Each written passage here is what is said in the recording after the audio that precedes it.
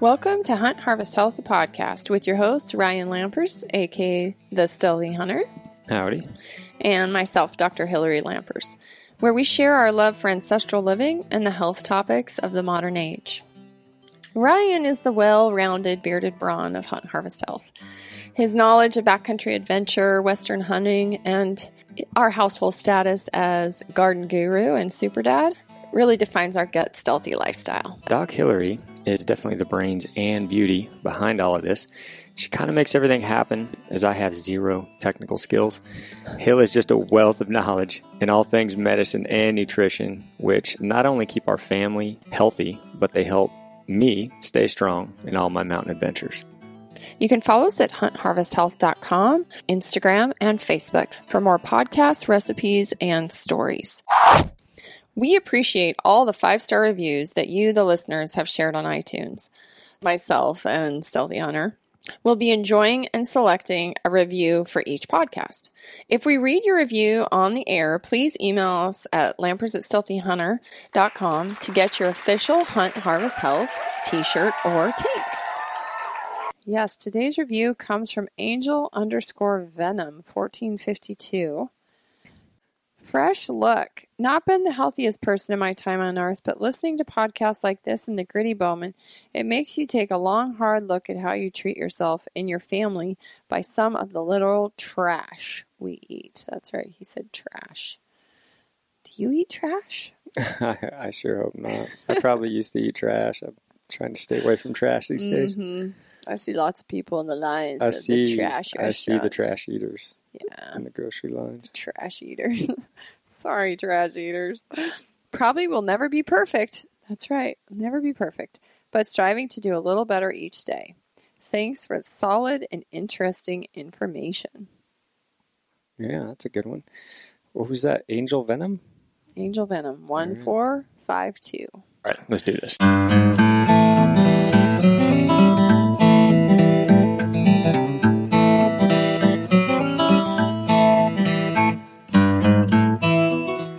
Well, welcome back to the Hunt and Harvest Health podcast. This is Dr. Hillary. I am sitting here with Ryan, which lately hasn't been is actually a rare occurrence, but it is now the end of December almost, and hunting season is over in our life.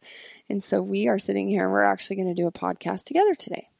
Yeah, the family is now stuck with me for the entire off season. I was just telling him that it's crazy when I'm home by myself, I'm doing work or whatever, the dogs are sleeping on their bed, the kids are on and off, but it's pretty quiet, everything's mellow. He comes home and it's like just everybody goes crazy. The dogs go crazy, the kids go crazy. They all got to be on him in his lap. It's like they follow you around, they do all this stuff. So today we actually had to get rid of our girls. We went to grandma's because we just could. We tried to do this last night. Well, we tried to do this last night, and we're not going to play that podcast for you because it was just hours of fighting to get things said and get our kids to go to bed and blah, blah, blah. So things are pretty calm right now. But yeah, Ryan's home. It's nice. I like having him home. And we decided that we probably should answer some questions. Yeah, we got a pile of questions. We're obviously not going to get to them all, but we picked out a handful. Yeah, we got some good questions, and we have, so this podcast will be a Q&A. We haven't done one since the spring. We have a lot of stuff coming up. So in the next few weeks, we're going to start unloading podcasts, and we have a bunch of really cool, a couple health topic ones, a bunch of hunting story ones that are all going to be coming up. And our 1-year anniversary for Hunt and Harvest Health, the podcast, is on Christmas Eve. So we've almost been doing this a year. We almost have 50 episodes, which means we've been pretty consistent. So we're very proud of ourselves there. It's been a lot of fun. It's been somewhat stressful in a different way for us by having to create content and do things that we've always just kind of done without ever writing it down or documenting it. So that was a bit of a challenge for us this year, but I think we had a very good year, and that is really only because you guys, people listening, people following us on social media, people just literally sending us emails and asking us questions, and doing things like buying our book that we wrote and, wearing our swag and representing and just, becoming our friends. So I just wanted to say thank you for that. And for 1 year that went by super fast. It did. Yeah, I think still obviously got a lot to learn about sharing content and sharing. As much as I thought, like going into this, I thought I'd be sharing a lot more. It'd just be easy. I'd kind of go into my gardening and all that. And I'm sure as everybody has seen, I did not get as much content out of my garden as I thought I would. I just kept kind of doing what I always do and just gardened and planted. And I'm terrible about actually writing stuff down and talking about it. So hopefully I get a little better at that, and then, the canning and the, preservation and all that kind of stuff, because a little bit of stuff, but I feel like I could have done a whole lot more as far as going through the steps of prepping a garden and, mid-season, post-season, all that. So hopefully. Yeah, you barely knew how to type at the beginning of this year. You've been working, you've either been out in the yard or out in the field. I mean, this is a whole new learning curve for you. I spent a lot of my time on the computer. I always have for years. I have. So I teach myself things, learn things on the computer. You've been doing a different job and not been doing that. And so documenting all this. And I still don't know how to type. I peck away. He uses that as an excuse. I type so he doesn't have to. really well on my phone, but that's about the extent of it. Well, the nice thing now, Google, you can just talk. It'll actually write for you. So yeah, scary. So, okay. So thanks for being here and listening to this. We got some exciting things coming up in the end of this year and the new year. As always, feel free to send us questions. It may take us months to get back to you or answer. We try to actually email you back if we can, and we feel if it's a question that's personal. Obviously, if you're inquiring about a consult with me, go to the website, go to the specific page for that, and I answer you through that. But we appreciate all the stuff, the questions. Yeah, and I try to get to a lot of the questions.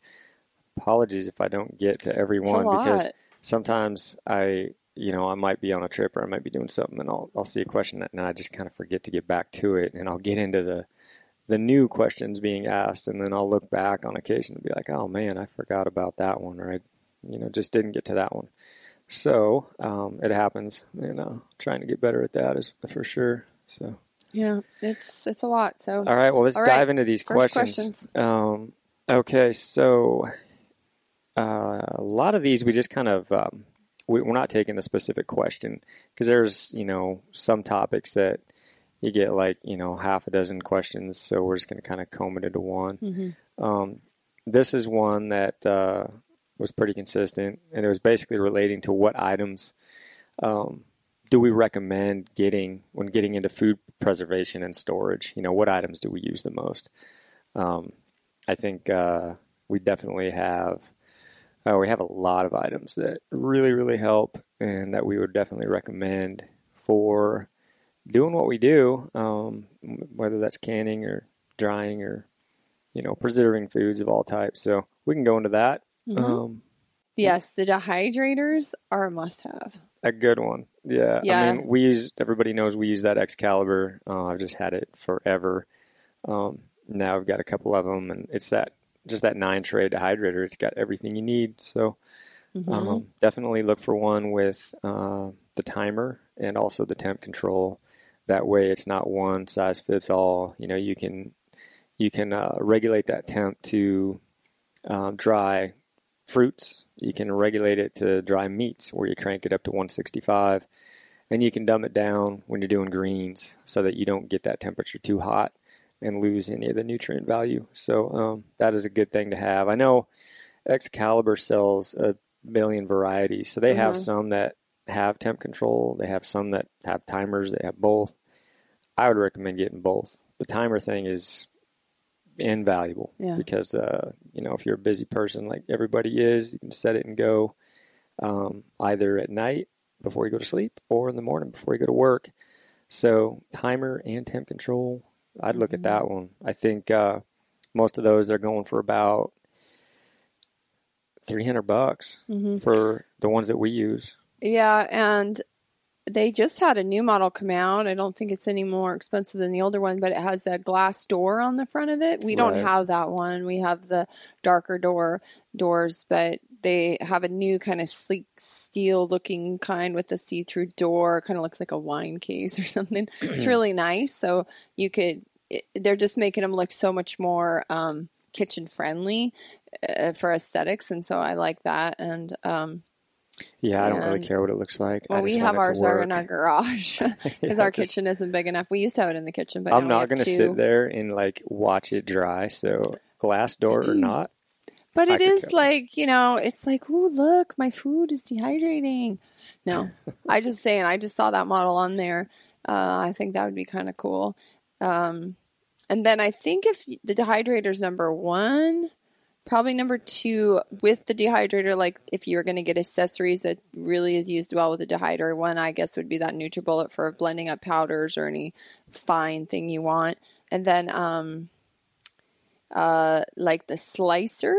I like the slicers because, pears, and you can never cut a pear like into pieces that are perfectly thin and symmetrical. It's hard. A meat slicer / fruit slicer is pretty awesome to have. I mean, it's just, I didn't have one forever and I got it done, but it is, now that I've got one, had one for a few years, man, it makes life easy. It's not like such a chore, looking at this mountain of apples or pears or whatever and having to sit there with a knife and cut through them. I mean, you buzz through those things like wildfire. It's just quick.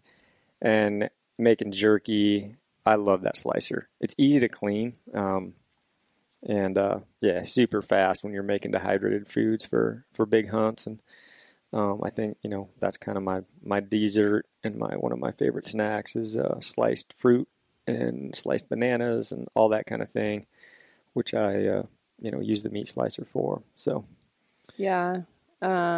Those things, they're not that expensive. I mean, you can go sky's the limit, or you can just do a basic one. I think they're like $130-ish, somewhere in there, for a decent slicer that'll do everything you need it to do. Now our slicer is a Cabela's slicer. Yeah. But I did see that Excalibur has they have different grades of slicers as well, right? Or do they just have one slicer? No, they got a couple. Excalibur really has. If anybody wants to check out Excalibur, just go on there. They got a ton of stuff. Yeah. They don't just do dehydrators. They do slicers. They do vacuum packers. They do If we everything. had endless amounts of kitchen finance money, we'd be like, one of those, because they have everything for like the normally we use parchment paper for the racks. They have Well, I got silicone drying sheets. So you don't have to even buy parchment paper. Yeah. You can wash them. They've also got a Paraflex drying sheet they use, which is cheaper and probably just as good. But so they've got all kinds of cool stuff like that. And we've got that. Food preparation stuff is one of those things. It's like, if you ever, my wife always says, oh, my husband's got everything. What do you get for the hunter that has everything? When it comes to hunting. I do not have everything because there's so much kitchen equipment that I want, like meat, things that would make meat preparation easier, mixers and everything, grinders you can always upgrade. And there's just so much stuff that you can use for food preservation. But definitely, I'd check that out. Meat grinders is huge.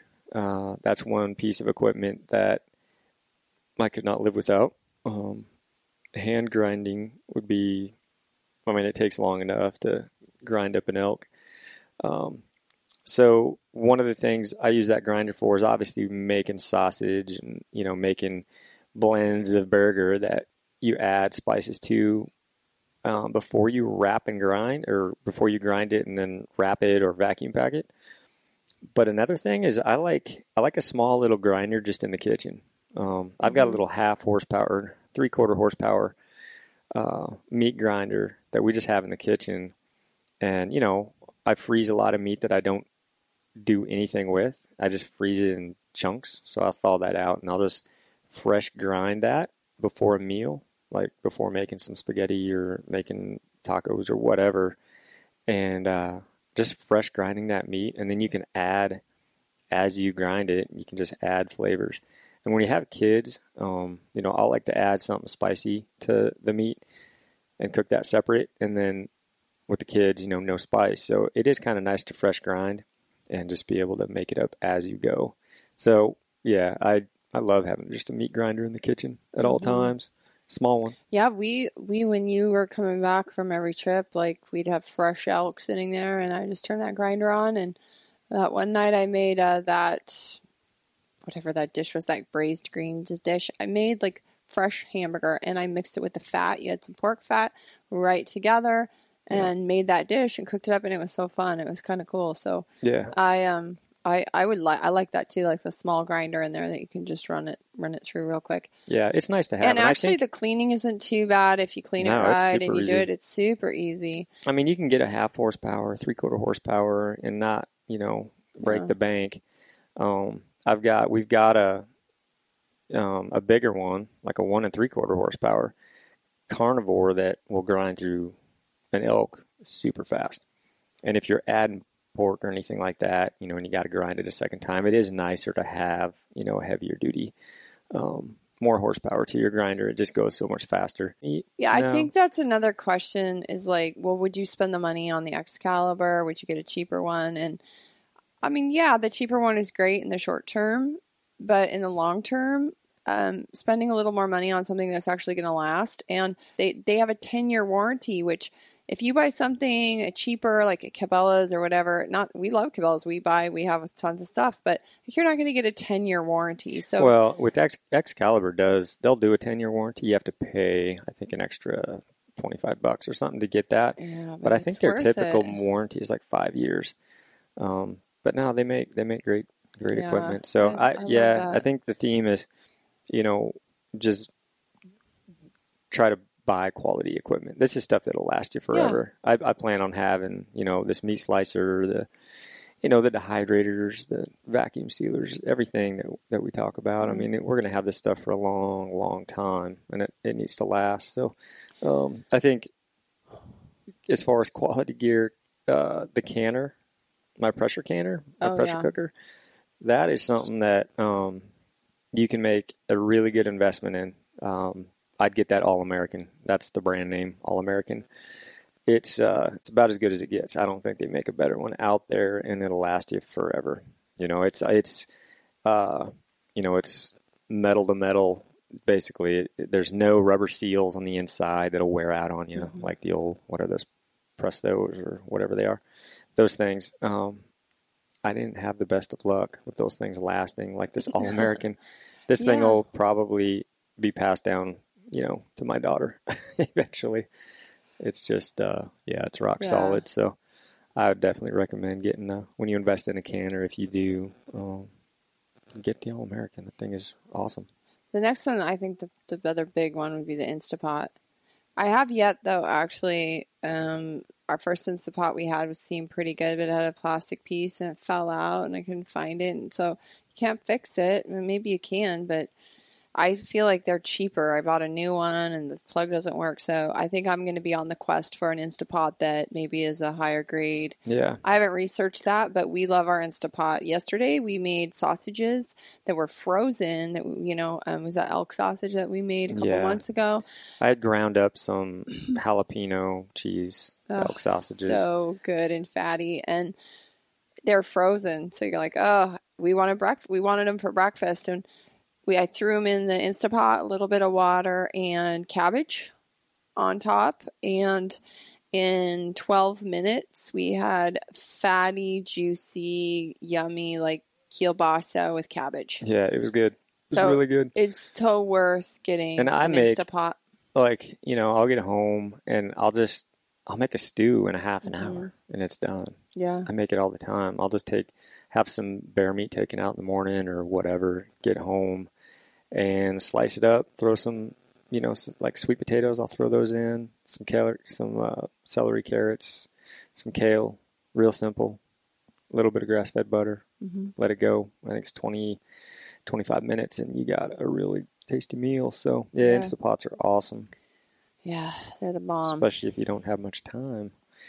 But, Yeah, I'd say, I mean, we kind of covered a lot of the things that we use the most, really. I mean, obviously, I think a food processor, if you're into making like fruit leathers and a lot of things, you can use those for. But, Yep. Yeah. Oh, we have our Vitamix. And I like our Vitamix for certain things, but it doesn't do everything.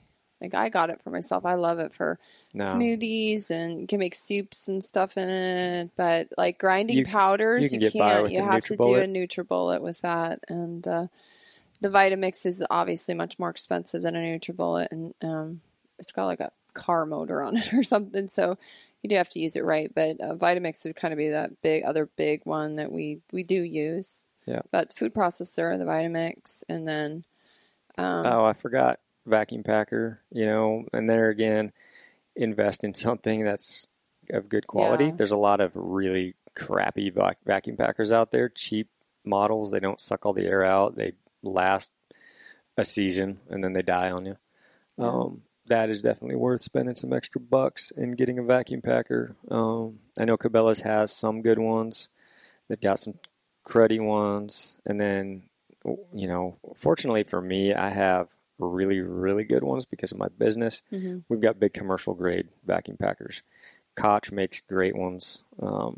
And then Excalibur, they also have some good vacuum packers on their site as well. So, and we have a Food Saver that hasn't broken. No, but that's one of those cheap ones that I rarely use it. It will break. Those things just don't last. Okay, so if you buy something and you don't want to use it because you know it's going to break, it's probably a waste of your money. Yeah, I just use it. Buy the more expensive one that's going to actually work and you're not going to be afraid to use.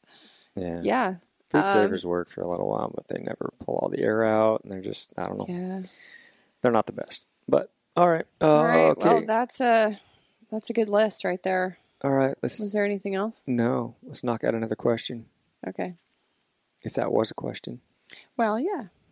And the holidays are almost here, so you got 1 week, folks, until Christmas. If you still want to buy stuff, we'll have all the links to any of these items on our Amazon store or on our Excalibur. Yeah, there is nobody into food preservation, storage, and food prep and all that has everything. There's so many things to buy, to invest in, and just little things that make life simpler. Yeah. Come to our house. You can borrow some because I'm starting to. The more we start eating now from the fall, we made fall, then we start eating it, and then all of a sudden, all these mason jars start to appear. Yeah. Whereas in the fall, it's like they all kind of disappear. Now they're all coming back. But mason jars are a must. Wrap up a box of a dozen mason jars and throw that under the tree. There you go. Whoever the canner is in the family will be pretty happy about it. Yeah. All right.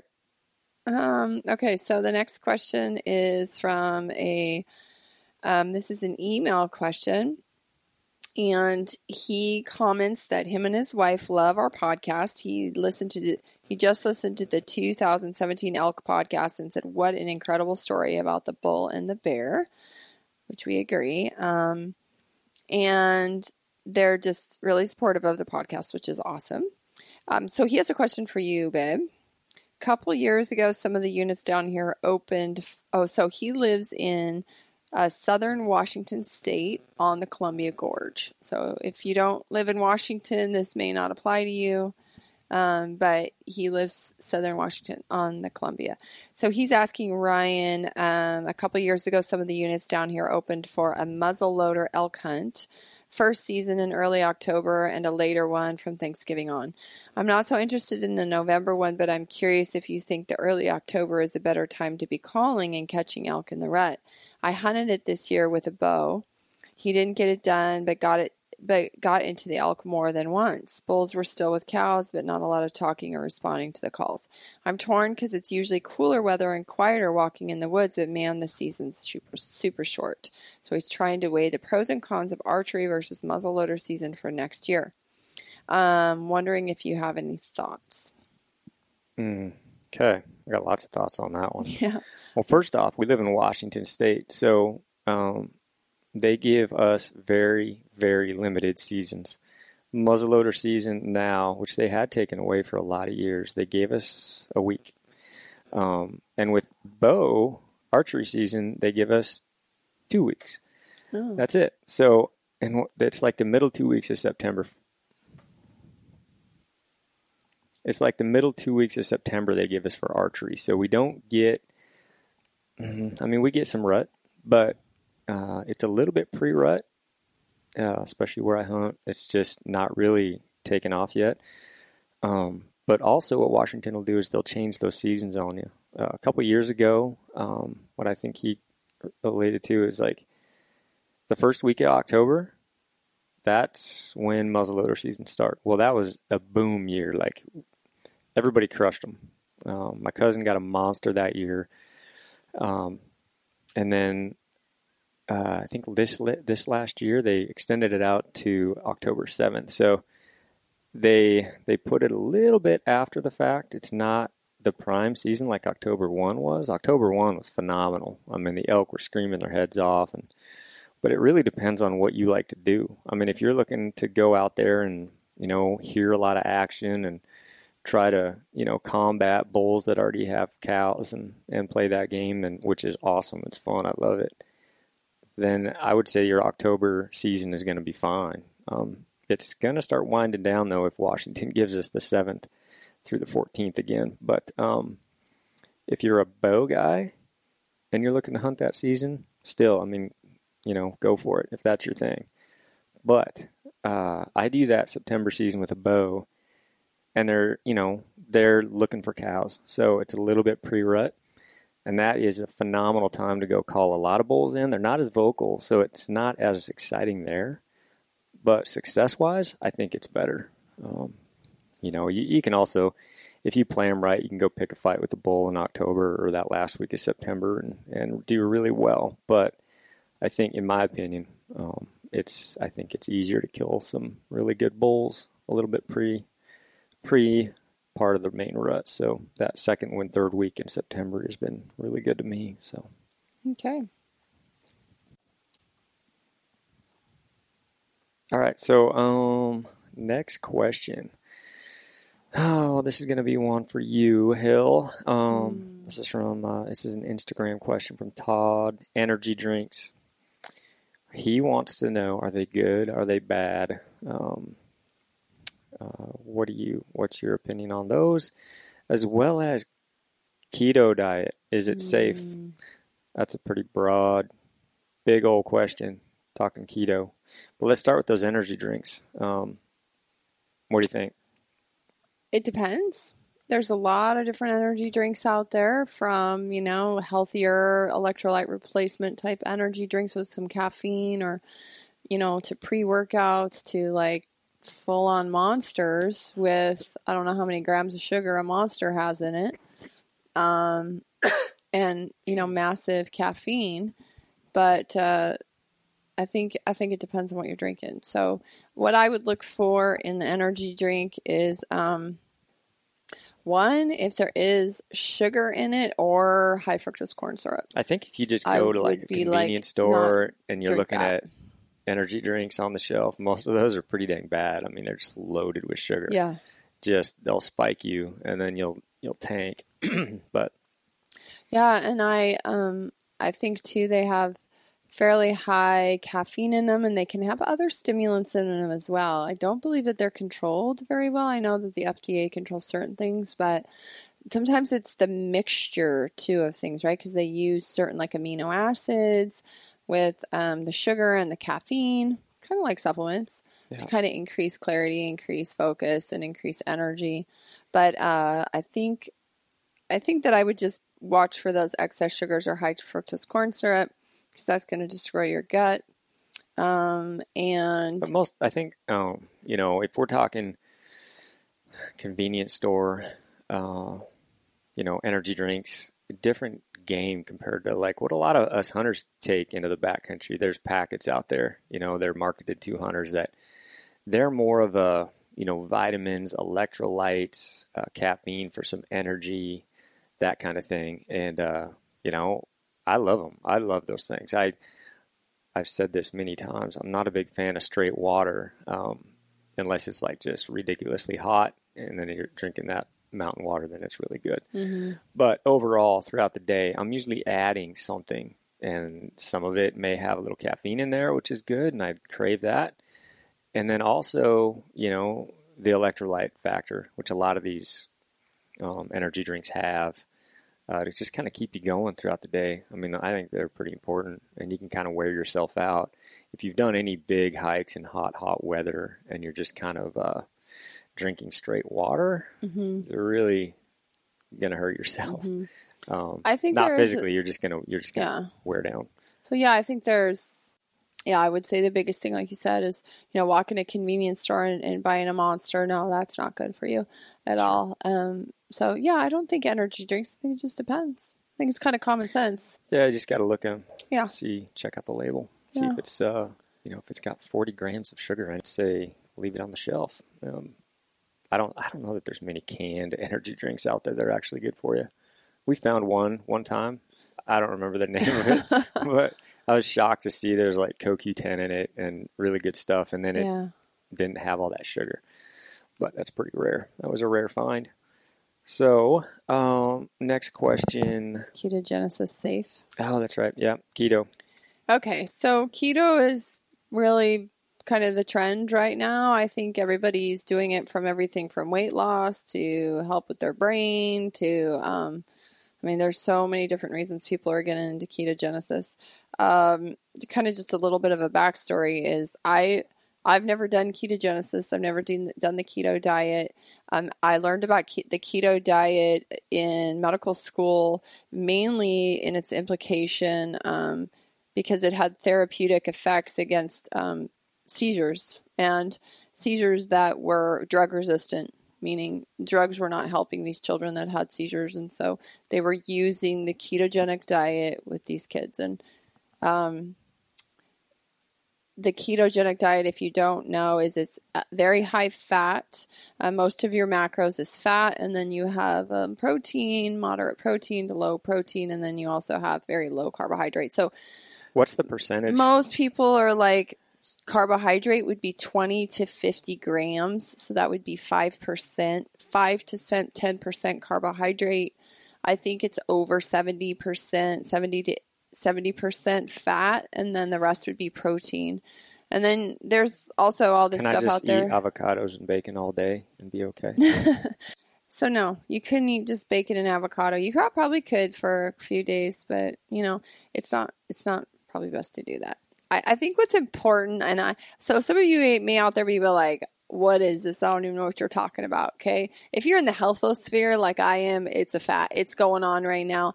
And the research, there isn't a ton of research in human studies, except for, like I said, some of these epileptic conditions. But we do know now there's research coming out in cognitive dysfunction. So like pre-Alzheimer's, reversing cognitive decline. And we do know that it's very, very good for neurological problems and neural inflammation. So about a month in November, I went to a talk, to a medical weekend lecture seminar with Dr. Dom D'Agostino was there talking. And he's one of the top researchers in the ketogenic diet and its many, many different uses. And I was just kind of blown away by the research. And not only the research in like weight loss and in metabolic syndromes, but in neuroinflammation, in like cardiovascular disease and liver problems, gut problems. It's pretty crazy. So I got kind of interested and thought, wow, maybe I'll try this myself because I do tend to have some more brain issues when I get tired and run down and fatigued, I have sleep issues, that kind of stuff. And I can really notice if I've been eating too much gluten, if I've been eating too much sugar, if I haven't been getting exercise, if I haven't been sleeping, I can kind of tell my gut is just not working well. So I started doing the keto, and in 48 hours, I could really tell a difference in my brain. And we know that all the main diseases out there today killing people are mainly inflammatory diseases, right? And insulin dysregulation is just almost holding the hand of every single one of those diseases. And so what you're looking for when you do the ketogenesis is you're just looking to use what are called ketone bodies as fuel source. I think that if you want to improve your mental game, and I would say it's amazing. If you want to lose some weight, and you want to get your hormones and your endocrine system more balanced, it's great. If you want to decrease like burden on your liver and your gut, it's great. But there are always like some drawbacks and it's hard to do. I got a ketone monitor, and I've only been in ketosis once, like real ketosis. So over point, there's, all these values of where you need to be. And I've only one time ever been over 0.6 millimoles. So if you're under 0.6 millimoles of ketones, you're not in ketosis yet. But you need to quit baking delicious muffins with cream cheese in them. Apparently. I actually just posted a recipe today, and they're low carb, kind of like keto cream cheese muffins. Yeah, but they're keeping you out of ketosis. Well, I don't eat a ton of them. I've only had... That's the thing about it, though, is the foods that you're eating, they satiate you, so you get full and you're not hungry. You keep eating tons of carbohydrate, right? You get hungry easier because you're spiking that insulin reflex. And yeah, I remember the fat thing about, kind of suppressing your appetite. Yeah. I remember when I think it was Dave Asprey came out. He didn't create it, but he kind of put it out there, the Bulletproof Coffee. I think one of the biggest parts to that was appetite suppressant, having the MCT oils, coconut oils, and just really jacking up your, grass-fed butter was a big contributor to that. That really suppresses the appetite, and hence you lose weight. Just to be clear, because I don't know, is fat adapted just mean that your body has started using the fat as its energy source versus burning up muscle? And is that how that works? Burning up the carbs, or what's fat adapted mean? It means that you're efficiently burning fat for fuel. Okay. And it's kind of it would be an entire podcast of biochemistry to go through how this actually happens. I mean, you can go online and read about it everywhere, about the whole process of this. But once you become fat adapted, your body is getting better at utilizing fat for energy instead of storing it. Yeah, I've talked to a few guys at Backcountry Hunt, Brian Barney being one of them. He does the keto, and it works really, really good for him. I've also talked to guys where they'll do it outside of hunting season because they just need more carbs, I think, when they're in the mountains.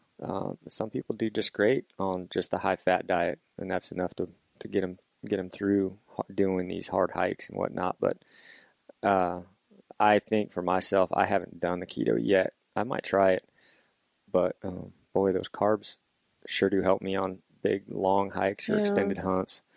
And then if you go to my Instagram page at Doc Hillary, I just posted one of my days of macros from my I got a little app on my phone, and I put in my macros every day, and I just post on Instagram, and that's where I got so much interaction. I was like, whoa, people really have questions. There's people on there that gave me answers about why it works for them, people why it didn't work for them. So that may be an interesting post to go back and read. And I read a book called The End of Alzheimer's. If you have any Alzheimer's disease or cognitive dementia or any neurological diseases in your family, you need to read this book. The research in there is so cool. I read that book too that same weekend, and I was like, this is it. And he talks about ketogenesis in there. So I think that we're going to see it being used a lot to help kind of our sickness that we've created by eating too many simple carbohydrates and having decades now of poor diets, basically. Yeah. So fat is not evil. Fat is not evil. We'll talk about that here in a little bit with the liver, but fat is not evil. And it's the types of sugars that you're eating, and you just want to keep your carbs to a realistic level. Yeah, fat is, we've changed our diet a lot, and we've jacked up our fat content significantly, and a lot of people have. They've kind of figured this out. And I haven't had a sore joint, like from running or hiking or backpacking or whatever. I don't even remember. It's been so long. I have no idea when the last time my joints ached. In my 20s, my joints ached, but I wasn't eating right. I was eating a lot more sugars, and the inflammation caused from that made me hurt, even in my 20s when I thought I was bulletproof. But now I honestly feel better than when I was in my 20s because I can hike and climb stuff with heavy weight. and I have no inflammation and no joint pain ever. And I think that's just completely related to diet. And I think the biggest part is obviously clean foods, cutting out sugars, but a lot higher content of fats. We put coconut oil. Your skin looks pretty good because you shaved off that beard, all that fat. Well, way more coconut oil, a lot of avocado oil, all that stuff. It's just, I think that's a big contributor to me feeling personally better now. This diet to me is like all my favorite things. I love oils. I love awesome extra virgin olive oil. You need to get good oils. I love avocados. I love olives. I love fatty meat. Like, I love these things. So for me, elk wrapped in bacon. Yeah, it's not a cheese. I've been eating more dairy than I normally do, but I find that I'm okay with dairy. I think it's the grains. I think it's the sugars that were bothering me more, because I can eat cheese. I eat the cream cheese. I'm drinking more whole raw milk, and it doesn't bother me. I'm drinking cream in the coffee. I never was doing that. And so I'm finding that this diet fits more with the things I really want to eat. Yeah, everybody I've talked to said the same thing when they started it. You just don't eat as much. Their clarity is so much better. Their mind, if they had brain fog or anything like that, seems to go away. So, all right, I think we've covered the keto thing. Yeah, we're going to have some keto experts on. We didn't even talk about the fasting piece of it, so that's another one. But we're going to have some real keto experts on. Definitely not me. But yeah. All right, how do you manage the mental side of multiple day hunting trips when solo hunting? Oh, are you talking to me? How do I manage it? Yeah, how do you manage this mental side of multiple day hunts while I'm gone solo hunting? Yeah, this starts when you're young, because I'm old now. So I think you got to start this one out early. First off, you got to find a lady out there who can handle herself. Hey, I'm glad to hear that. You better find somebody who is kind of independent and can work, can keep the house managed while you're away. That will save you a ton of grief and headache. So honestly, I think the mental side is one of the toughest parts about solo hunting. We've talked about this in the past. Managing that comes from experience. I think I was really good at it in the early years, but it was still difficult. But there's just a few things that I do now. I'm way more comfortable being back there by myself. I'm perfectly okay being alone with myself, not talking for weeks, and I'd be totally fine with it. The hardest part is thinking about the outside world. What's going on back home? Is there a situation at work? Is your wife, okay, and all the kids doing okay, and is everything running smooth back home? That's one aspect, and a really important aspect is trying to get everything taken care of before you go on a hunt so that your mind is at ease, because if it's not, that will fester and on a hunt. And if it's just you back there and you got a slow day and you're not seeing stuff and there's nothing to keep your attention, you'll be thinking about, oh man, should I be back home right now? Should I be working? Should I be doing this? I mean, I'm not seeing deer today. So having the peace of mind, before your trip, knowing that all your work's done, basically getting all your homework done, getting everything done. If you're married or not, making sure that all those little projects are fine, your wife's not pissed off at you. So I try to do that. I never get all my projects done. But, no. A lot of that does come from how independent your wife or girlfriend or whoever is back home, and they can take care of the house and deal with situations and deal with problems and not freak out at any problem back home, because there's always going to be something that crops up. Now, another part that kind of I think of is I run a business with my buddy Joe. Joe is very good at, if there is a problem at work, he does not bother me with it. He knows it will fester because he does a lot of solo hunting as well. So he's really good about just figuring it out himself. He doesn't need to, text me every problem and have me sitting back there mulling it over like maybe I should get out of here. You know, that's just a courtesy thing. We do that, you know, with each other. If he's back there hunting, I don't bother him with problems that, you know, he's got no use to worry about. I'll deal with it and figure it out if he's back there. So those type things. And then, I don't know, hopefully your wife has been married to you long enough to know that as well. Try not to bother you with insignificant problems. That's where I have a good one. She does not. She's able to handle herself and take care of little issues. Like, say, if there was an issue with a car or vehicle, she'll figure it out.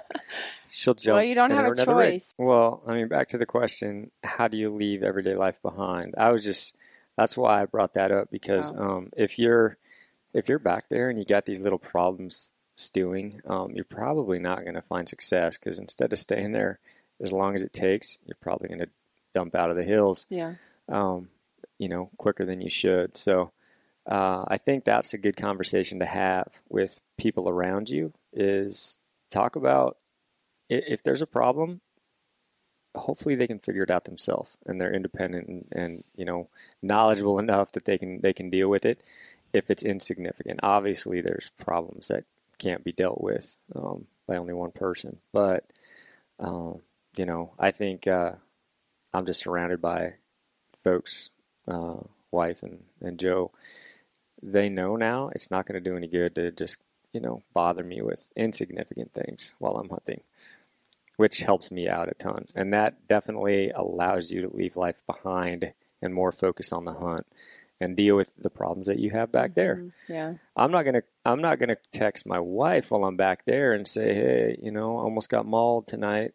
I'm not gonna have her sit back and worry while I'm gone, because then she'll be texting me constantly. Hey, I never text you constantly. Well, it's because I don't. 20 years, I've never texted That's you. because I don't text you all the little issues we have back there, all the little danger zones we put ourselves in, and that's just courtesy. I'm not going to make you, you know, worry. So that's a courtesy? Yeah, I think it's a courtesy. Folks, Ryan never tells me what happened until he gets home. And well, usually what happens is it comes out years later. By the way, I bear sprayed a bear in the face. And bear spray works, by the way. And I'm like, what? You know, I wasn't too quiet about that one. He's not like the kind of guy either that's just going to come out and tell you all his problems. He deals with them, and he deals with them, you know, he moves on. But yeah, he's good about not worrying me. Ever. Sure. I mean, it would be nice to have a little more communication than I get, but would you want me to tell you that we scaled a cliff today? Almost ate it? Well, I know you're doing that stuff, so I guess I don't really. Yeah. Hey, we floated a river day on a Chinese-made raft, $34.99 built raft. Floated it 6 times, and somehow we survived. Back and forth 6 times. Now that I'm watching the video, and I can laugh at it now, but I'm sure I would not have wanted to hear that when you guys were going through it now. No. So, yeah, that was the Frank Church experience, and we'll be you did a podcast, so we'll be talking about that. There's the video. We'll have fun with that. You wouldn't not have wanted the play-by-play on that hunt at all in any day.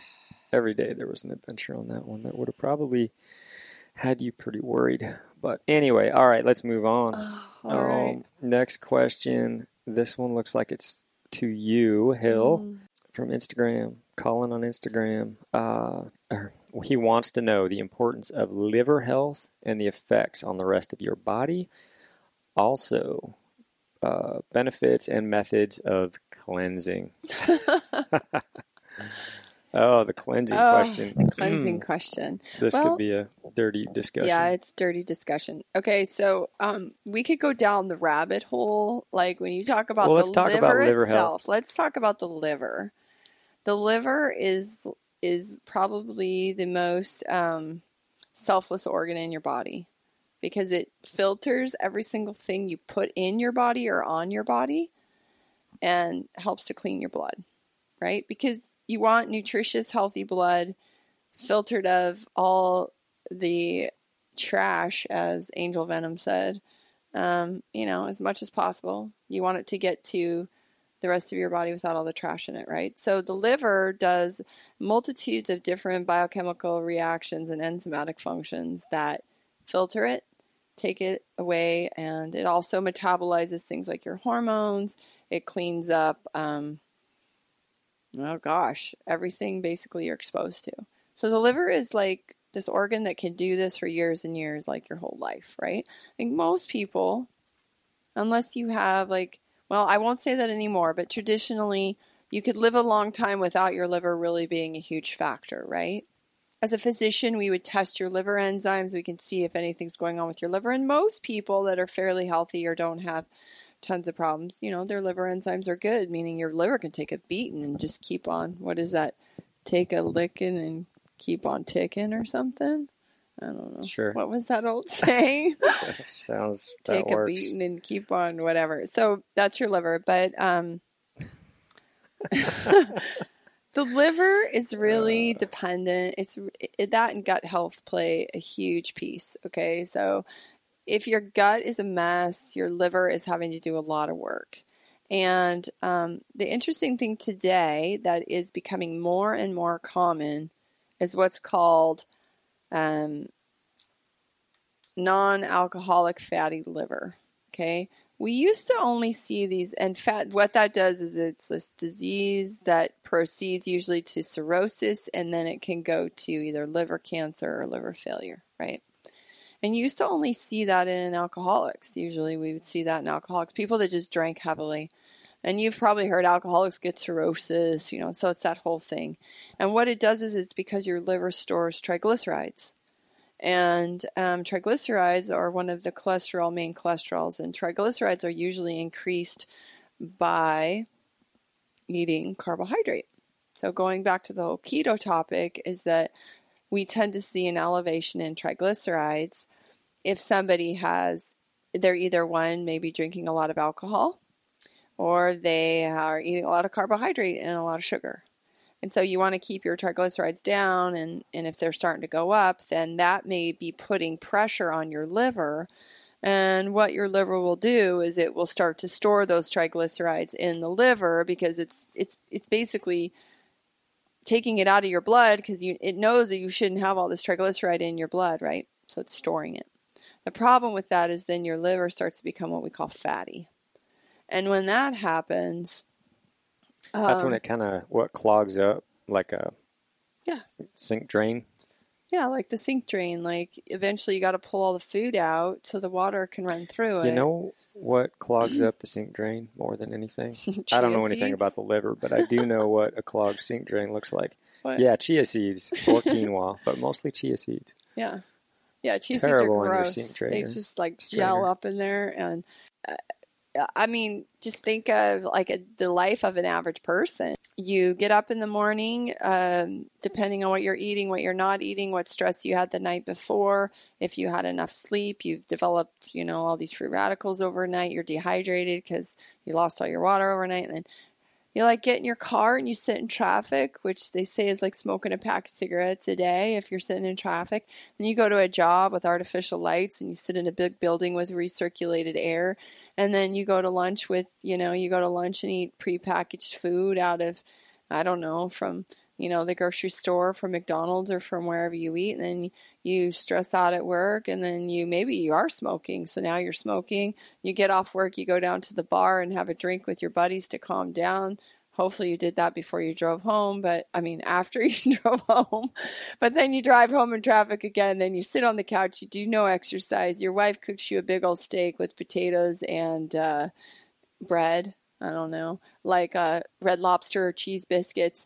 And then, which whose life so are we talking good. about? Because I don't No, know. but this is, life. Okay, this is the average American, because 25% of adults now in the United States have non-alcoholic fatty liver disease, right. Okay?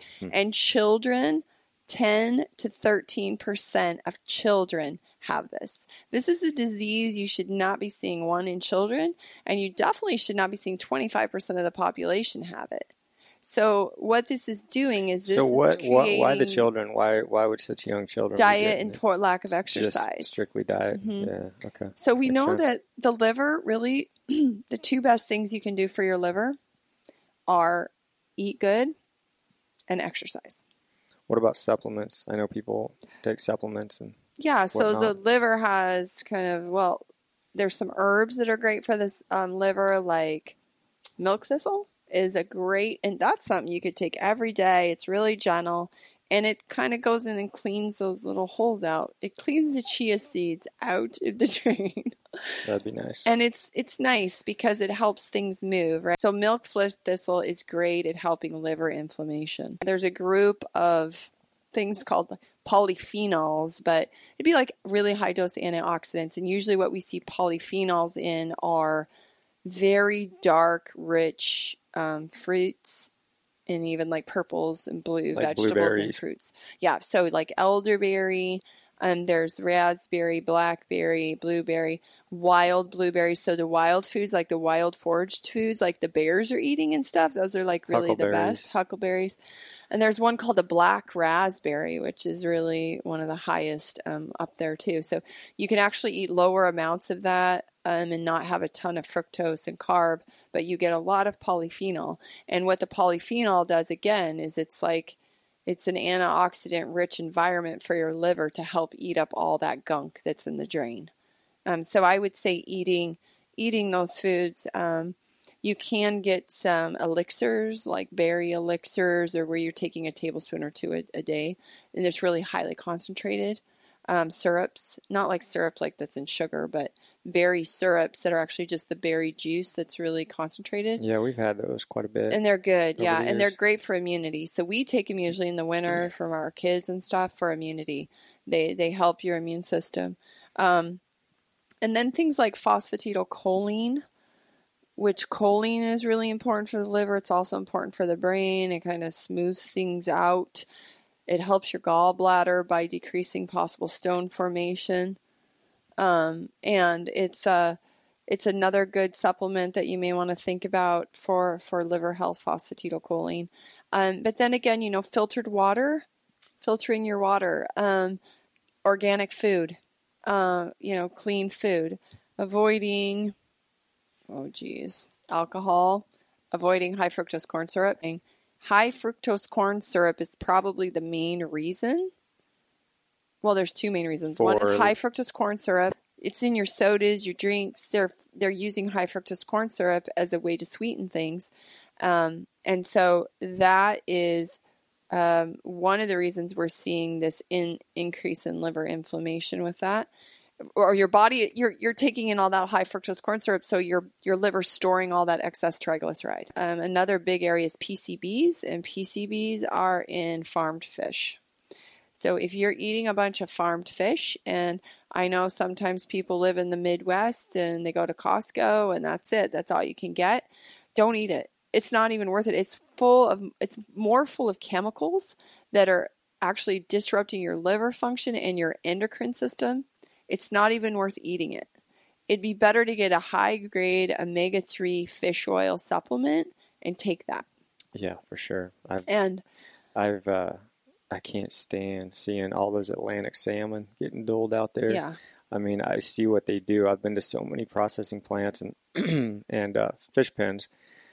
They raise these salmon. I mean, it's just they're eating dog food pellets basically, and then they have to add dyes to make the meat go from white, bleached out white to a nice sellable colored meat.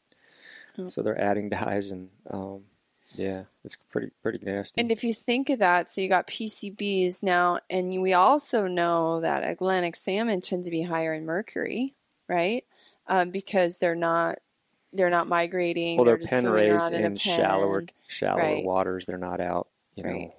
Like our wild fish. They go way out and come back in, and Yeah. ever so many years where a lot of these Atlantics, they're just penned up in these bays. It's not a steady flow of fresh water, and a lot of the toxins build up in these bays. And the liver is like doing it's what it's supposed to be doing, but the more insult you give it with these foods and these things, it's really bad. So I would say cleansing. I think you want to maybe a couple times a year cleanse your body by doing things that decrease the burden on it. So 28 days. Hey, you know what? With I'll this pick that keto, with the keto thing, you do what's called intermittent fasting. You drink water, but you don't eat for 12 to 16 hours in a daily period. And then when you are eating, you're eating healthy, clean. That could even be considered cleansing, because fasting, there's tons of research that fasting is amazing for so many things. And really what you're doing when you're fasting is you are giving your body a break.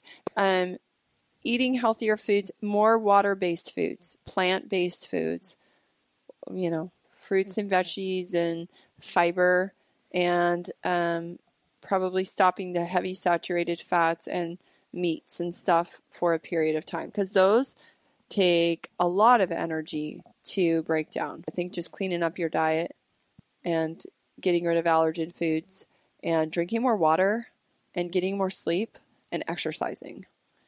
Because anything you do where you sweat or you eliminate, like you pee, you poop, you sweat, and you breathe water out of your mouth too. So that's how you get rid of stuff. So you need to be working out because you need to sweat, and you need to not be constipated because that's not going to be good for you. And you also need to be, your kidneys need to be working. Again, kidneys are an organ of elimination. So those are all important. But cleansing is something you should probably decide what kind of cleansing you want to do. Well, if we were smart and we wanted to sell more Stealthy Hunter coffee, we would have talked about coffee enemas. What are those beer bong things I think of from college? But it's like a funnel for the Stealthy. It's the colonic machine. Nasty. All right. Have we thoroughly oh gosh, yeah. We could cleanse? talk about the liver forever. We'll talk about it here in a minute with alcohol, but I think we're good. All right. Dan on Insta, important lessons Ryan has learned during his hunting career. Boy, that could be a whole podcast, I think, quite honestly. I think lessons they're kind of hard to define, just because it's a conglomeration of things that you do in your early years, and you kind of just figure out what works and what doesn't. And then over time, you change your ways and do things differently. But gosh, I think if I try to look at how I hunt today versus how I hunted back then, I used to hunt very quickly, fast. I had no patience. I wanted to get things done in like a super fast manner.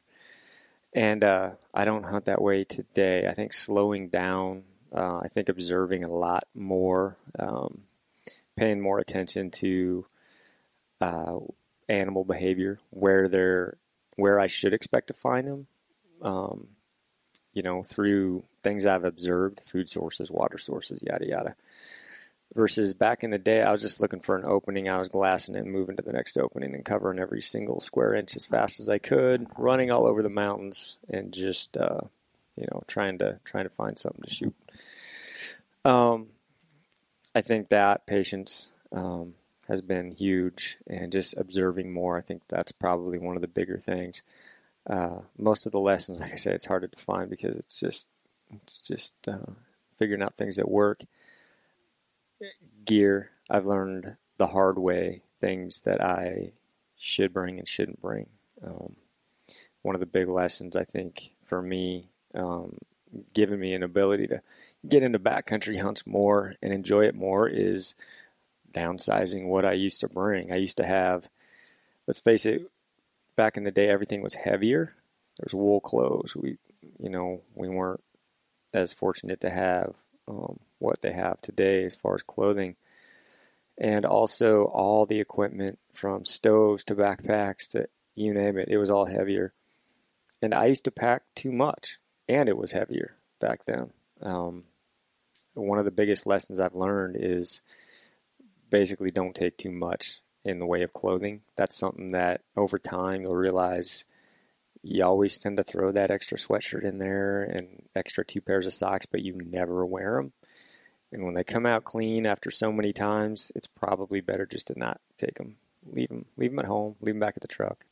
Go light, and yeah, I don't know. That's a tough question. There's just so many things that you learn over time. I don't know the most important ones, but there's just a lot of things that you pick up. I think your style, stalking animals is one that took a while to figure out. Mm-hmm. I don't think anybody goes out and starts stalking, especially like mule deer in the high country in August or September. There's all these little things on how to go in, how you map out your approach, how you memorize all the features of the topography before you go in on your approach, just your footing, your steps that you take, what you can step on, what you can't, how you should approach a deer, and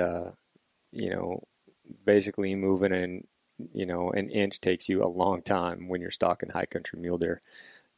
It never worked in the past because I always tried to go too fast. And that's one thing that has led to a heck of a lot more success for me. And that's just taken way more time, realizing that mule deer have really big ears and they hear everything. You get away with nothing as far as sound unless you're fortunate to have a windy day where the wind's in your face, and then everything is good in life. But it's all those little kinds of things. I mean, we could drum on about lessons learned in a whole podcast. Well, babe, I think. maybe what you need to do, since we also have had this question, maybe you should write your little book. Stories and lessons learned. Your book. Oh, yeah, the book. Yeah, your book. Yeah. I think that'd be a good idea.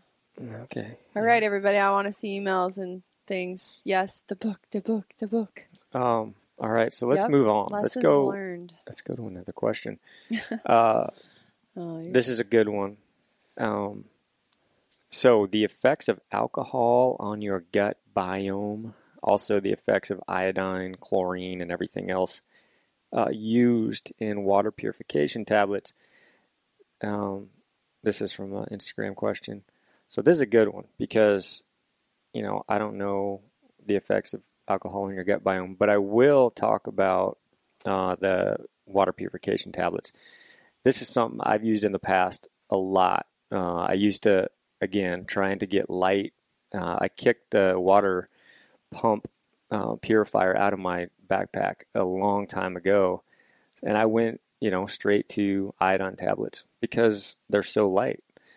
The downside of iodine tablets or any water purification tablets is that, first off, you have to wait, whether it's 30 minutes or whatever, for those things to dissolve and kill the little critters that you've got in your water bottle. That's a big one because that waiting time can be pretty brutal. And then also, man, the flavor and the taste of iodine is not very appealing, so you have to add something to it. Or, there's equalizing things that you add to your water as well that kind of take that iodine taste out. But my concern back in the day, I remember thinking this way back, is, say I'm there for 10 days and I'm drinking however many liters a day, however many water bottles I'm drinking a day. I'm throwing a couple tablets in each one. I wasn't educated on it, but it just seemed to me that could not be very good for me. All that iodine over a week. In my head, unscientifically, I'm thinking, all right, maybe I'm taking 6-8 of those a day to fill the requirements for drinking water every day. That's a lot of iodine after a week or 10 days. That's a lot of iodine tablets that you're consuming. So I assumed back then it couldn't be good for me. I figured out if the iodine's killing all these critters, isn't it killing everything in my gut too?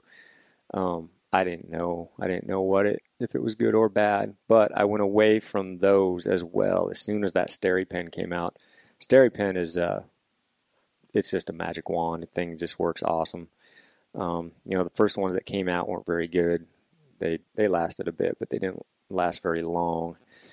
The most recent SteriPens, the last few years, they're phenomenal. I mean, geez, I've had this last one for a long time. No issues at all. I've never been sick using my SteriPen. And so that's been phenomenal. So I kicked the water purification tablets out simply because I figured it was probably bad for my gut. So I'm curious to see what you think, Hill, because I've done a little bit of research, but I want to hear what you have to say on iodine, chlorine, all the items that they use in water purifying. Well, I do know that chlorine exposure and some of the byproducts of chlorine can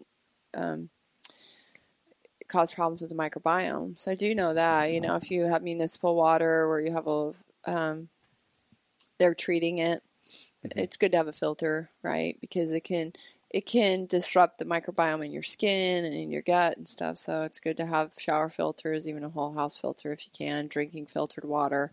And so I know chlorine kind of has that. Iodine, I was like trying to rack my brain, like, okay, how could iodine actually be a health problem? And the only thing I could come up with is that, and this could be totally wrong. I will say I didn't research this, so this is kind of like just talking through biochemistry, is that iodine is actually needed in the thyroid to convert inactive thyroid to thyroid hormone to active thyroid hormone, so T4 to T3. And back in the day when before they added iodine to salt, everybody had these goiters in their thyroid. So they had these big goiters in their thyroid, and that was because people were iodine deficient.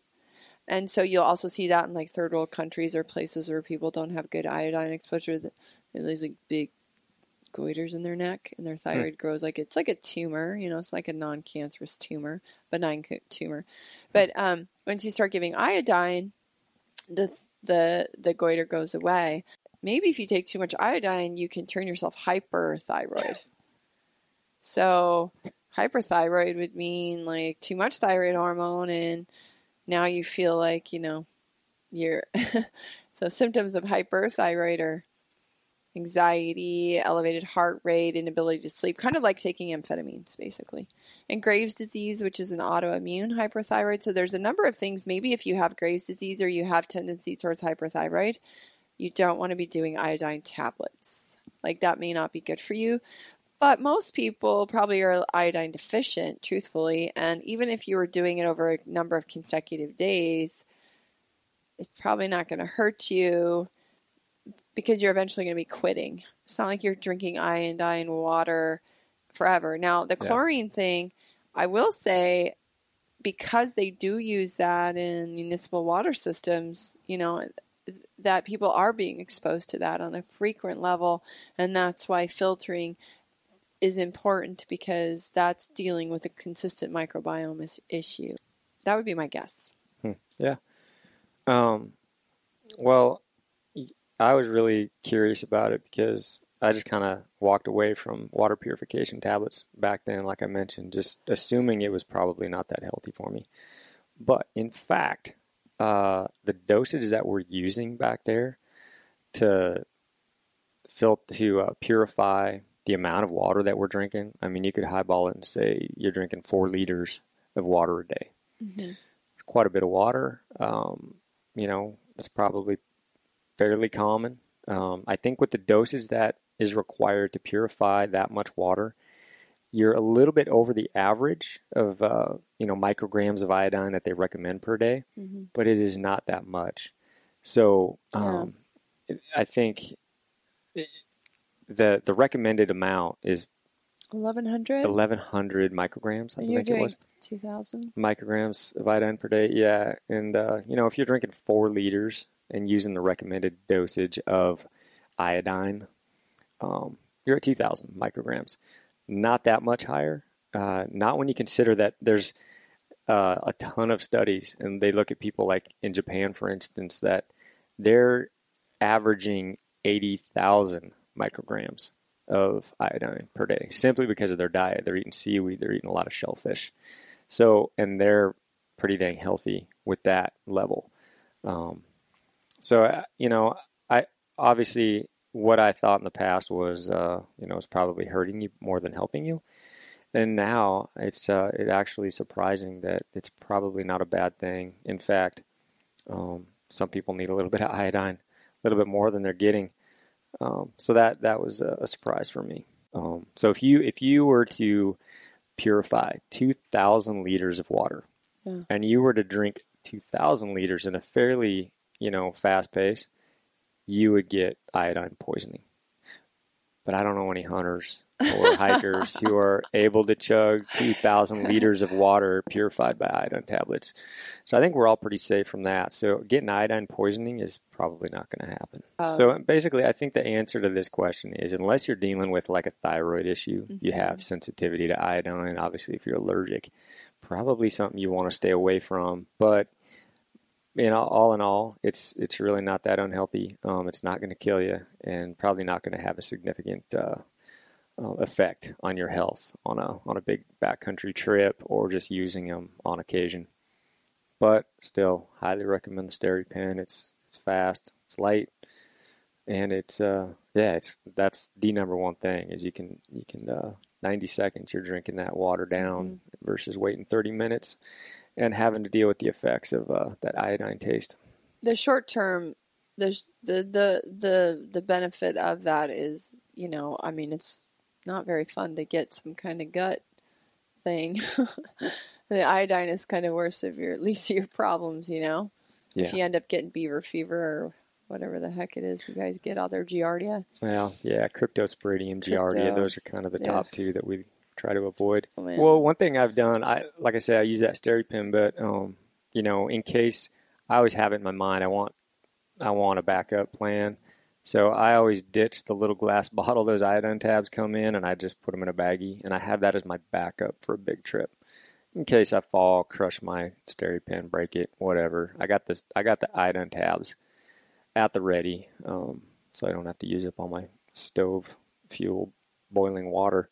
So, not a bad thing, really. I'll continue to use them if I need it. But okay, so here's a big question for you. Was that did we answer the alcohol microbiome question? Oh, did we not? That's right. Let's just do it real quick. Okay. Should we? Yeah. Okay. Yeah. How does that's right. It was kind of related to that same thing. I think it's the same guy. Gut biome. How does alcohol affect the gut biome? All right. So just like we talked about earlier with the liver, obviously the liver has to metabolize alcohol, and alcohol is a sugar like fructose. So we talked about ingestion of too much fructose and what that can do to the gut and the liver. But I think kind of the bigger picture here is that, like we said, 25% of the population now has non-alcoholic, fatty liver. But alcoholism, like, having an addiction and drinking every day. And it's kind of crazy. I think it's like 20 drinks a week for a man and 14 drinks a week for a woman would be considered normal intake. That'd be like 20 alcoholic drinks a week. I can't even imagine you. I don't even think I've seen you drink that many alcoholic drinks in 20 years of marriage. No, you haven't. No, but that's what the average American is doing. So if you add, maybe they're not alcoholics, but if you add into that, they're just their poor diet, or they're eating a lot of high fructose corn syrup, it's like all coming in together. And the other thing is, if you are overweight, or obese, which I think it's over 60% of the population is either obese or overweight in this country, you're going to get kind of this condition, usually within the gut, that's going to cause what we call endotoxemia. And alcohol is a great way. Alcohol is one of these substances that will increase endotoxemia. And endotoxemia is usually caused because there is a dysbiosis issue. So the dysbiosis is that microbiome is disrupted. I don't know what dysbiosis means. So dysbiosis is just your gut bacteria are not balanced. So that's the microbiome, right? That's the microbiome. And your gut bacteria is off balance. And then you're basically what happens is your gut barrier is just not very strong, and you get these molecules. There's one called LPS, which is a lipopolysaccharide, and usually we would test that to see what level of LPS you have in your blood. That will tell us how disrupted your gut barrier is, because you do not want that in your blood.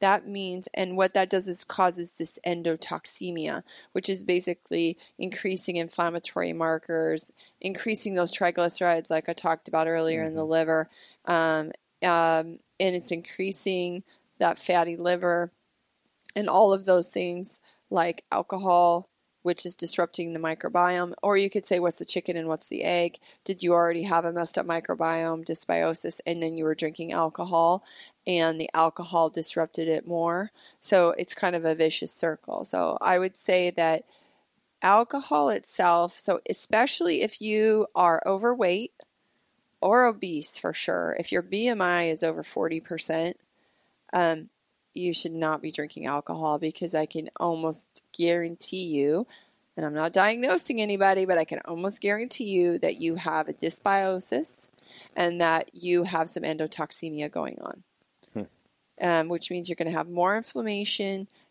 And that means you're likely at 40 over 40 BMI, you probably have non-alcoholic fatty liver. So if you add in the fact that you're drinking alcohol on top of it, you're just making it worse.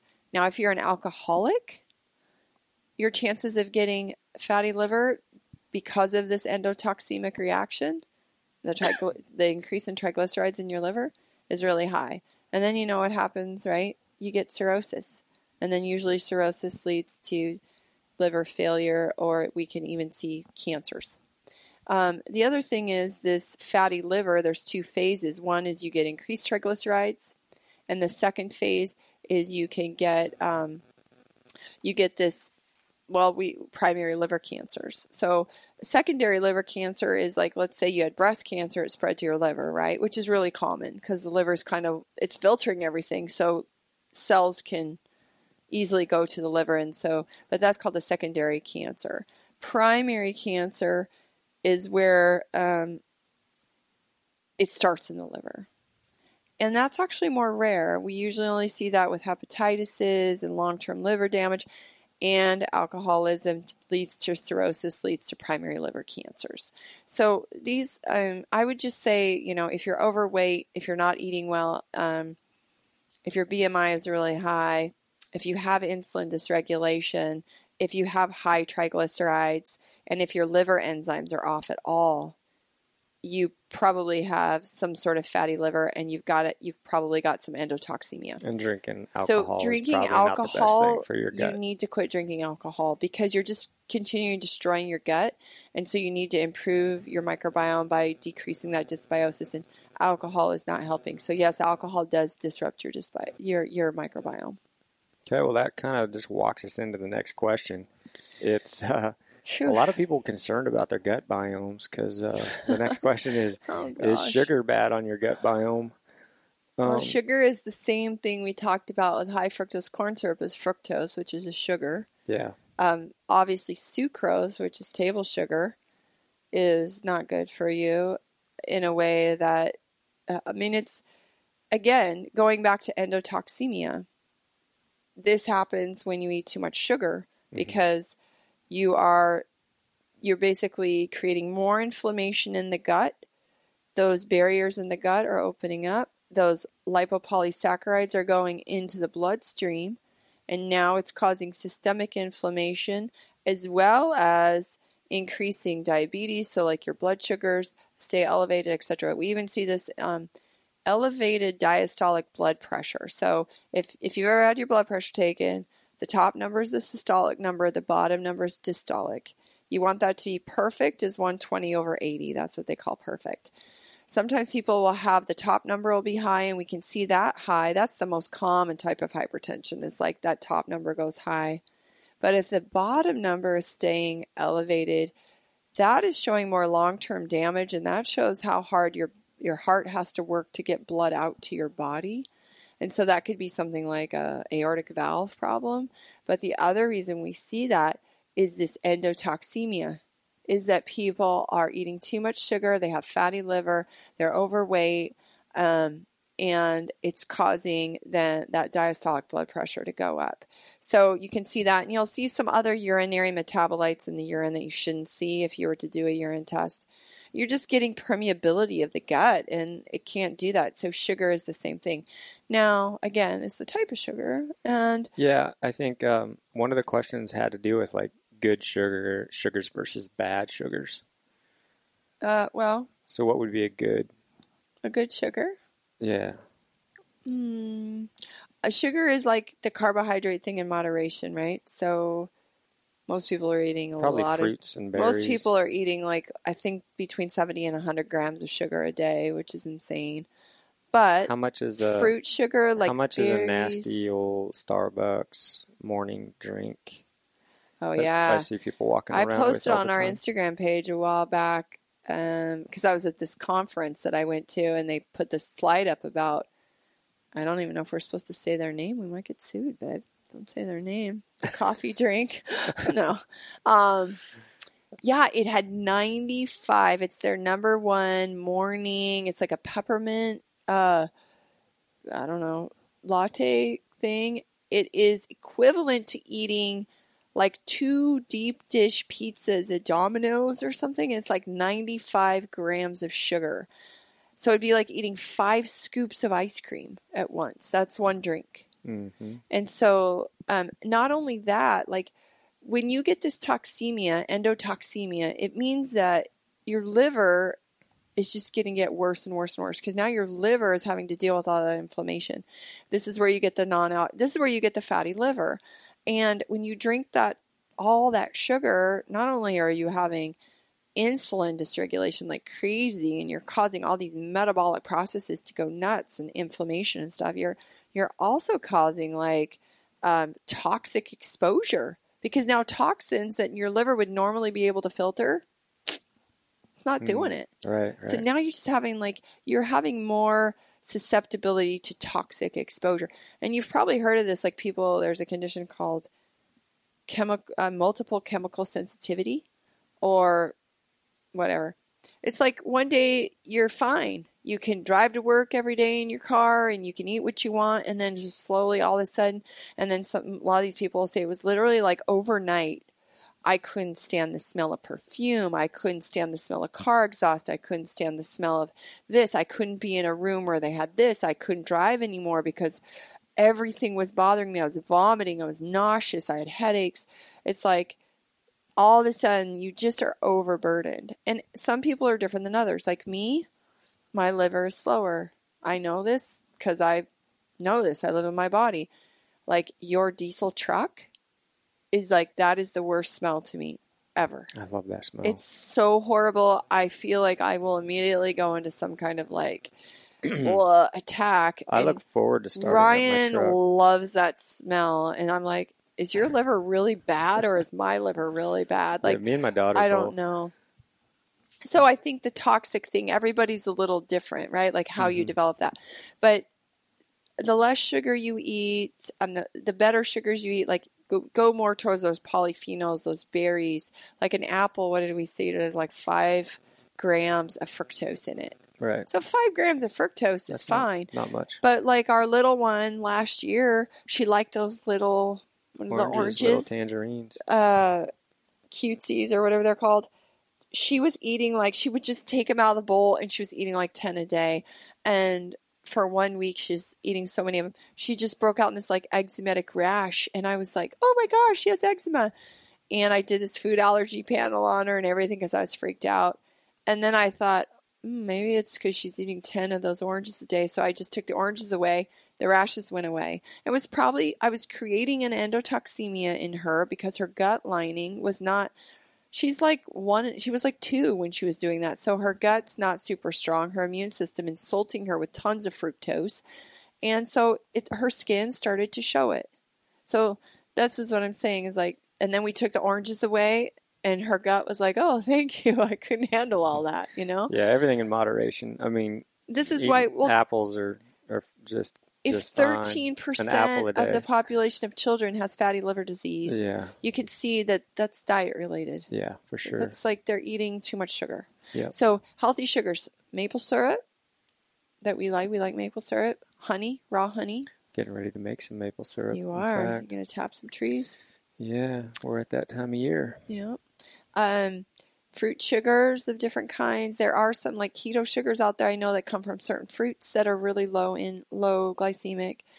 Agave, people go back and forth about how it's processed and it's not good for you, but a tablespoon here and there, it's low glycemic, so it's not going to raise.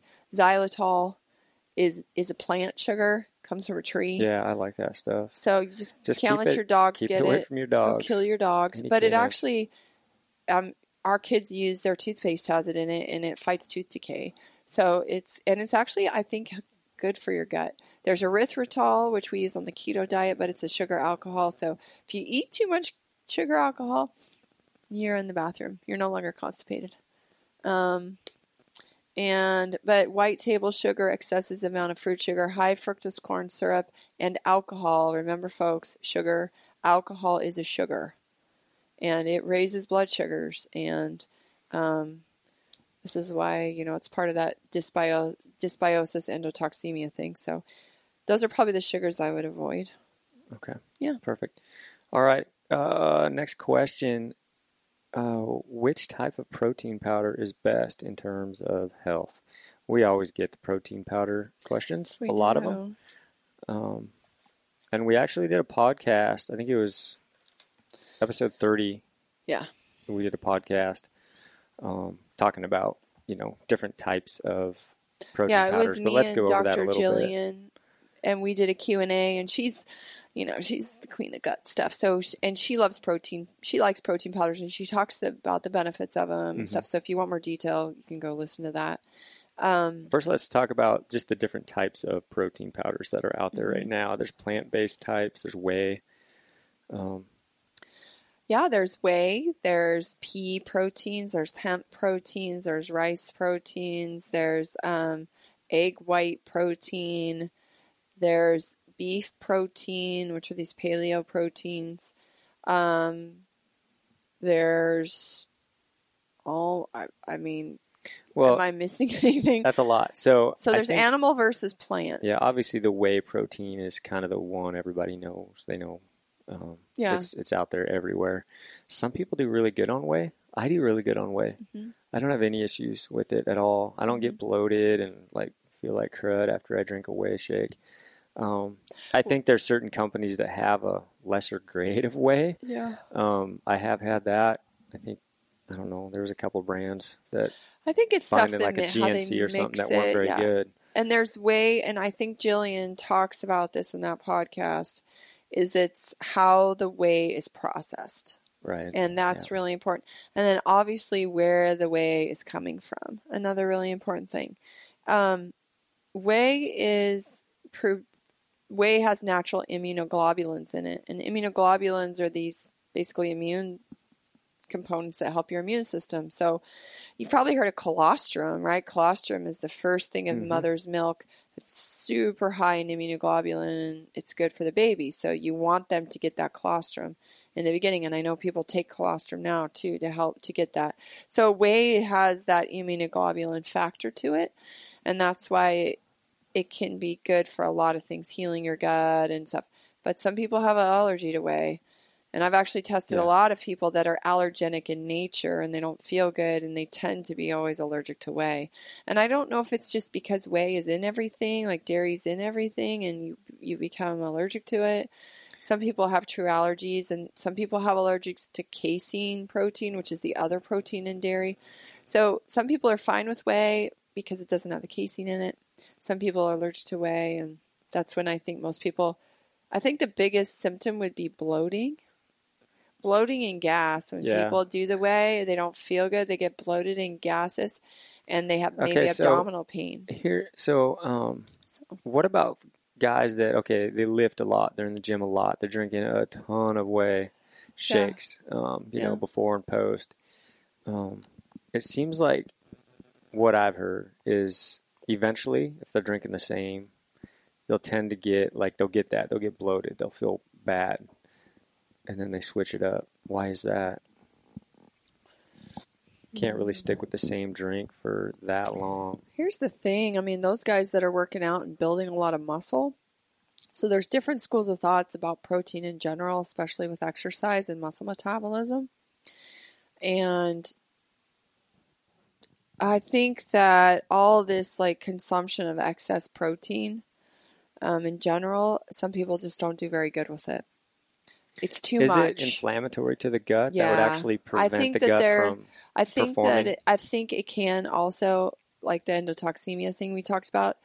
So first of all, if you're allergic to something and you're eating it, you're causing endotoxemia just by the fact that you're destroying your gut lining. So gluten does that, right?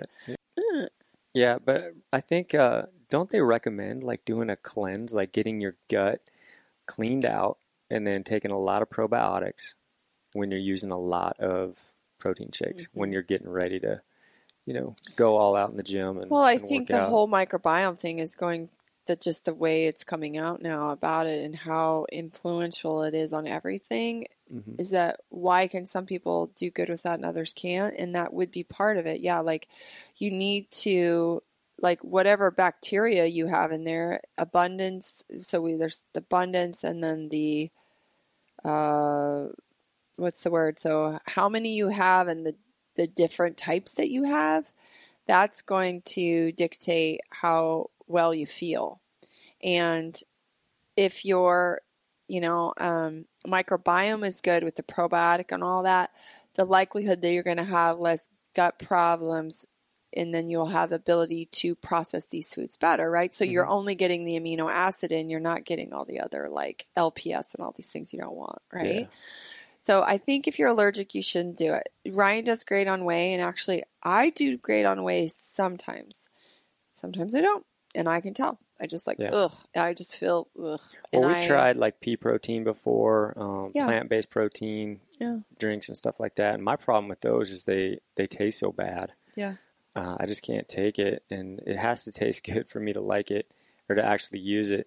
So, I'll add a lot of kale powder to, our shakes, for, a whey protein shake. I'll just add a tablespoon of kale powder to it, and that's a ton of green drink in it. I just can't do the plant-based proteins very well. They're hard for me to choke down.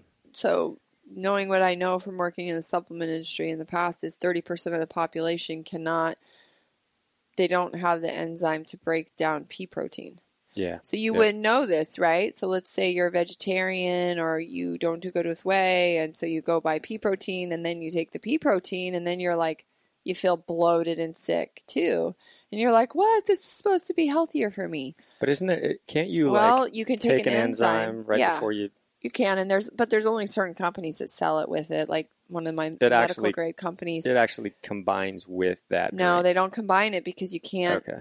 It doesn't mix well with a powder, so you have to take the enzyme and then you drink your powder. Yeah.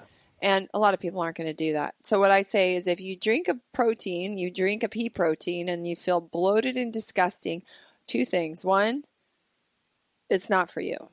Two, your microbiome's off. Right. Okay? So maybe don't just start heavily into a bunch of proteins. Get your microbiome right. Heal your gut. Do the gut restoration program. Heal your gut, and then try the protein. And maybe you won't bloat. I think that answers most of the questions that I had. I think I had one more question from a guy who wanted to know if he should take his wife's bow to XXX archery. Why wouldn't you take it to XXX archery? Because he's in Port Angeles, Washington, and there's nobody by him, and he doesn't trust them, and he'd be willing to drive down to Corey's, who owns XXX. So can you answer that question? I can assure you can trust Corey Miller of XXX. He's a cool guy. He's the bow whisperer. He set my bow up. Yeah, he's good. He knows a lot. Trustworthy guy. I really like Corey. Definitely worth the drive, I think, if he's out on the coast there. So, I'd recommend XXX all the way. I just make sure, call there, make sure Corey's going to be there. He's a fun guy to talk to when you get there as well. Yeah, okay, cool. XXX Archery, there we go. Anything else? Is that it? Did I have any more questions? I don't think so. I think we've covered it. I think we have fully, beat this liver. We should probably do more of these Q&As because to knock down some of the questions that we get, we should probably do a few more And hopefully we will now that hunting season's over and I'm actually going to be stuck here at the house. Which is going to be fun because that means you guys are going to get more stuff. So, all right, babe. Well, this has been a good one. All right. Well, until the next one. Hopefully somebody got something out of that. All right. Thanks for listening. All right. Bye. The Hunt Harvest Health podcast and Stealthy Hunter LLC website is for general health information only. This podcast is not to be used as a substitute for medical advice, diagnosis, or treatment of any health condition or problem. Any questions regarding your own health should be addressed to your own primary care physician or other healthcare provider. If you have more questions related to naturopathic care and possibly setting up a consult with Dr. Hillary, please go to our website or email us at lampers@stealthyhunter.com. Please note, without direct medical consult, all correspondence is only a recommendation and cannot be considered medical treatment.